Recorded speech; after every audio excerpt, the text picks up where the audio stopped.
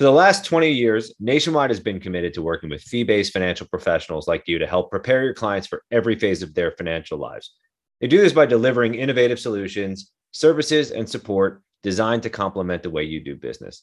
To learn more, visit nationwideadvisory.com. And thank you to Nationwide for sponsoring the Wealth Stack podcast. Hello, and welcome to episode 2 of the Wealth Stack podcast. I'm Mark Bruno, Managing Director of the Wealth Management Group at Informa Connect, and I am very much looking forward to our discussion here today, which will be on the topic of embedded finance with none other than Danny Fava, the Head of Strategic Development at Envestnet. Danny, thank you so much for being here. Thanks for having me, Mark. Very much looking forward. I've read quite a bit about embedded finance, a couple of the blog posts that you've done. I've seen some op-eds and columns that you've done for some of the industry publications, but haven't had the chance to sit and talk with you at length about, one, what embedded finance actually is, but, two, you've used the term, the next big disruption, if you will, in finance here. And I'm obviously intrigued. I love the idea of a big disruption. Mini disruptions are a lot less interesting, but would love to just start with, exactly what embedded finance is, because I think it can take a lot of different forms and mean a lot of different things here. But what's the simplest way for you to describe, to our audience what embedded finance is and why you think it's the next big disruption? Sure. So let me start with the definition. Simply stated, embedded finance is taking traditional financial services products and placing them inside of non-traditional places, like consumer apps. So think about the areas of traditional finance, whether that be saving, lending, investing, insurance, etc. Taking those categories and putting them into apps that users are already using throughout their everyday lives, like PayPal, like Starbucks, like any consumer app that the user might be traversing is now going to be an ideal place to embed financial services. Okay, so that really simplifies it. But taking it a step further, we'd love to get your take on what some day in the life examples are and really how you kind of see this playing out in the future. I know you mentioned PayPal and you mentioned Starbucks. And essentially, when you mention those apps, I'm using those apps far more often than I'm using any sort of financial services related apps, right? So how might this sort of play out over time if it becomes commonly or frequently or just deeply embedded, if you will? Yeah, I love some of the use cases. I'm going to tell you some of my favorites. But before I do, something you said there was really interesting. And that was, you're using PayPal and you're using Starbucks apps way more often than your financial services app. And I want to pause there and think about that for a second, because of the top 20 most popular brands in this country, not one of them is a financial services institution. So that means so much for the consumer base, right? Who will we rely on in the future to go to with our financial needs? Will it be a financial services company, that has a very trusted brand inside of financial services? Or could it be one of our more favorite brands that we interact with every day? And because finance is such a big part of life, right? It's tied to your wellness, your happiness, your mental health. I could very much see a future where we rely on our favorite brands and the brands that we interact with the most to offer these financial services. And now let me tell you some examples of those things, right? So I'm going to start with one that's way out there. I'm going to start with an example that's like way outside of what you would traditionally think of as a financial services app. Let's talk about somebody like DraftKings or FanDuel, right? So the story is you kind of go to those sites for fantasy football. If you're a football fan and that's what you do on the weekends, you play your fantasy football. I do that, and I do that from September to February. And then in February, if I've got money left over in my account, because I won, because I'm so good at fantasy football, I would take that money and I would transfer it to my bank. And I wouldn't come back to DraftKings or FanDuel until September, until, I would stay out of that app for 7 months until the football season came back. And that's a problem for embedders. And it's actually a problem for me because I then have to go re-update the app, figure out my login, go, get all of these other offers from other gambling sites. And so it's kind of a disconnected process. Well, what if I could invest that money right on DraftKings into some kind of a managed portfolio and leave that money growing in the off season? That's a much better use case for me personally. And it's a much better use case for a DraftKings or a FanDuel because your users will now come back regularly. They will remain engaged in the off season and they will remain loyal, right? So in September, when I'm getting all of these free bet offers from other apps, all of a sudden, I start to ignore those because I know I have money growing at DraftKings or FanDuel, and I know I want to engage with that app because that's where I've left some of my financial picture. Now that's a real kind of far out there use case, right? Putting financial services and some kind of advice product and some kind of investment into a gambling app seems crazy. But when you think of the use cases, it becomes kind of a lot more realistic. Some other examples I like to use are, anywhere where there's idle cash sitting, AKA your Starbucks card, your Dunkin' Donuts card, or where there's cash passing through. So think about a gig worker who's Uber driving or Lyft driving or Instacart shopping. They're getting paid on that app for their services, or an eBay or an Etsy where you're reselling something, you have a small business where you're selling on Amazon Marketplace and you're getting paid through those apps.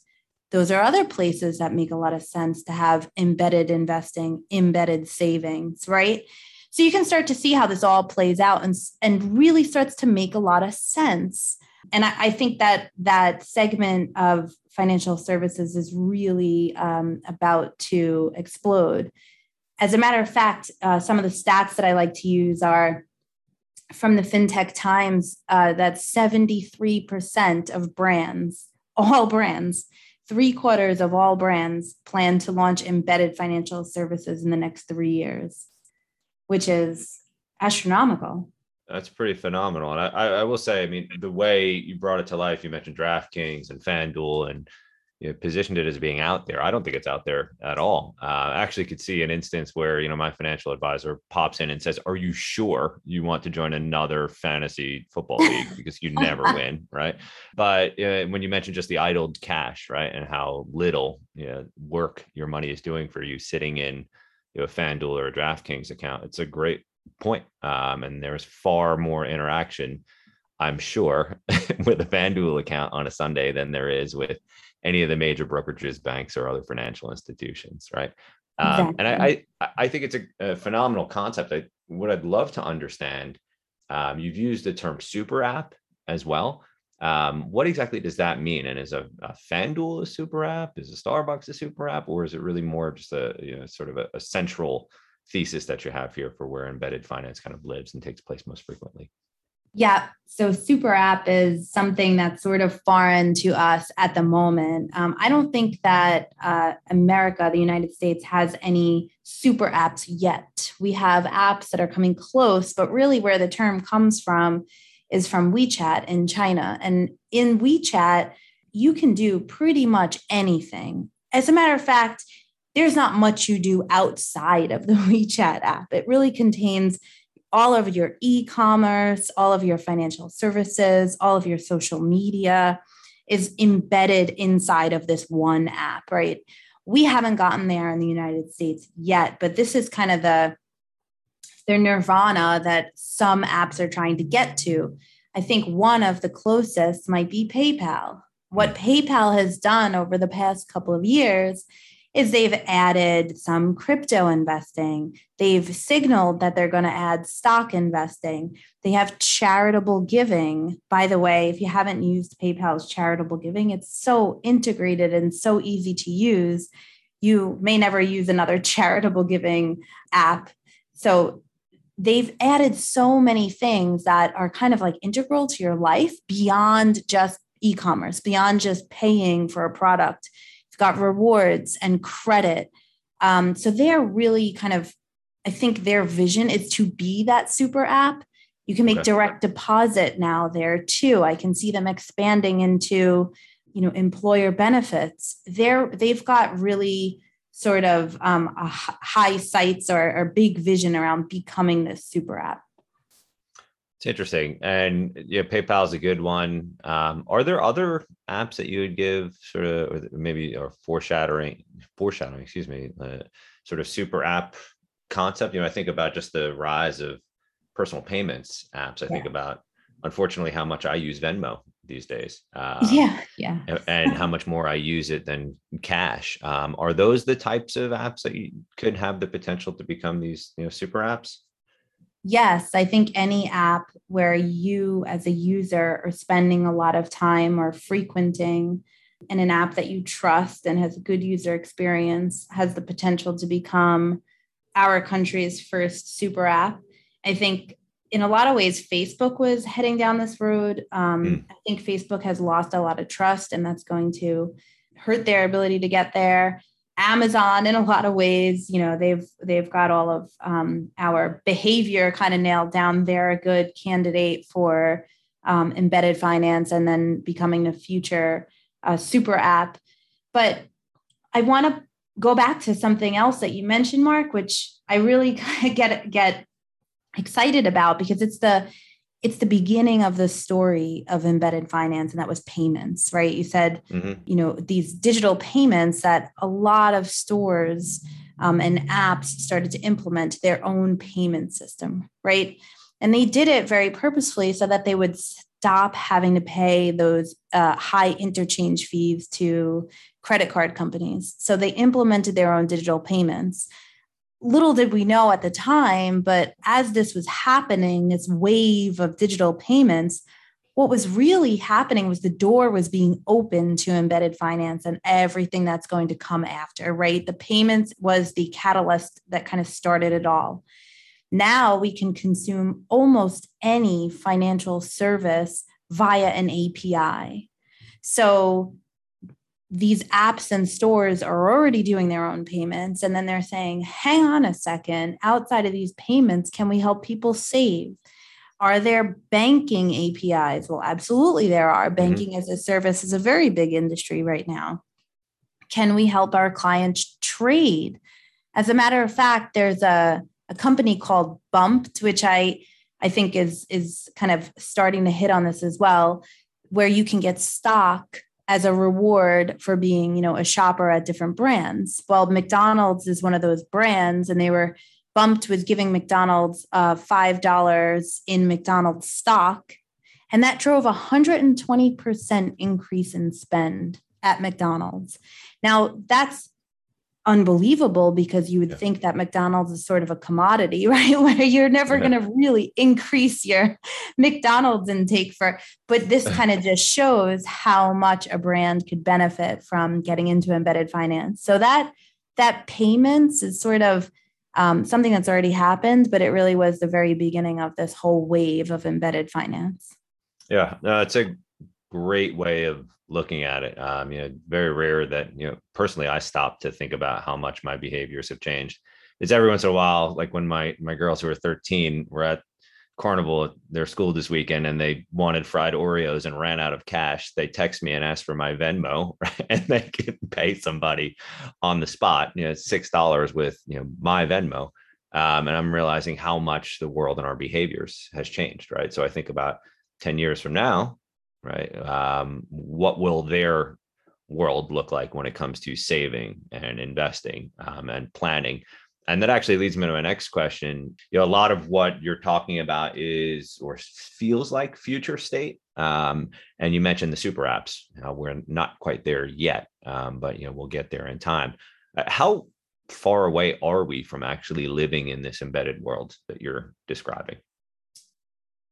I think 3 to 5 years is my best guess. Things are moving very quickly, and from where I'm sitting and where Envestnet is positioned, I see that this market is very ripe and very excited about increasing access to these financial services. And I want to say something about, your girls using your Venmo account to buy their snacks at the festival. That's also like, think about that. Who will your daughters know as the trusted financial services brand? Yeah.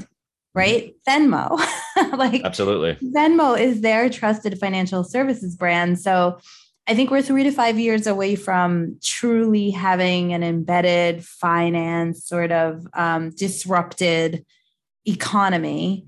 But I think we're about 10 to 15 years away from traditional financial services brands changing, right? The landscape of who is the trusted financial services brand for the next generation. It is not the same firms that we're used to. It's somebody like Venmo. And it's because kids at a very young age are interacting with these brands. Absolutely. They're way more familiar with Venmo and Acorns than they are with any brick and mortar financial institution. That is absolutely for sure. I do want to ask you, obviously our audience here is primarily financial advisors. And what you're talking about here is obviously big disruption, uber macro change. But if you could kind of bring it down to the local level a bit, why is this concept of embedded finance in the direction that we're heading? Why is it so important for financial advisors to understand right now? A couple of reasons. First, I would say that embedded finance is going to cause a little bit more chaos, right? So I think in the future, a financial advisor's superpower is actually going to be bringing it all together and making sense of all of the complexity. Today, a financial advisor's superpower is perhaps, or they're what they're most known for perhaps, is helping people plan for retirement. I think that changes in the future, and embedded finance plays a big role there, which is we're going to have more money in more places than ever before. We're going to have multiple accounts at multiple consumers. We're going to be engaging with saving and investing in ways that we never had before. And the next best action for the client is going to become a little bit harder to measure. And that's what we at Envestnet call the intelligent financial life, right? It's bringing all of that complexity together and enabling the advisor to be the superhero of, hey, I can bring that together for you using this technology. I can help you make sense of all of this, and I can tell you what your next best action is. So I think embedded finance really kind of shifts the focus of the advisor, right? We're not going to stop customers from engaging in these apps and in these services. But what we can do is make sure that they're living a healthy financial life when we bring it all together in one picture. I worry a little bit about some of the embedded finance tools like buy now, pay later, right? So we've got at every checkout, you'll see a buy now, pay later option, which is a way for you to get instant credit. It's quite successful with these next generations because even millennials, 23% of millennials don't have a credit card. Millennials don't like to take out debt. So I think buy now, pay later has been successful because it's sort of that like immediate on the spot, oh, I can do this. I don't really need to use a credit card. I don't like credit cards. But it creates chaos and it creates separation where I might not know how much I owe month to month anymore, and it's difficult to keep track of. And so I think embedded finance it's good for access. It's going to increase the accessibility of many different tools within financial services to people who haven't had access before, which is very good. But it is also going to cause a lot more complexity, which financial advisors are going to have to help their clients with.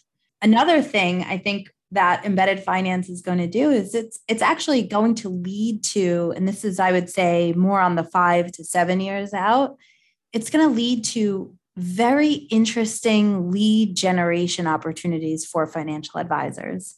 So everyone knows, gone are the days of having in-person seminars.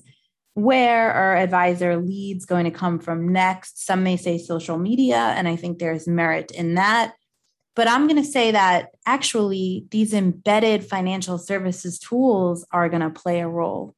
So I look at somebody like American Express, who has just launched a full financial planning tool. They partnered with a startup called Bodeswell. It's got a very nice look and feel, very self-driven. Well, if you've got, thousands of customers filling out a financial plan on American Express, then what you've actually created is a really interesting lead gen opportunity for financial advisors.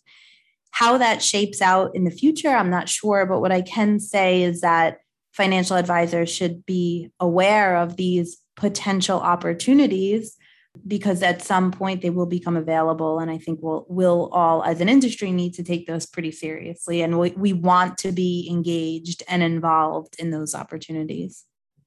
Yeah, that's a great point too. It's just in terms of lead generation, you think about financial advisor could obviously have access to your information, and obviously they could reach out whenever they might want to, but more importantly, they have a sense for your behaviors and your immediate needs, right?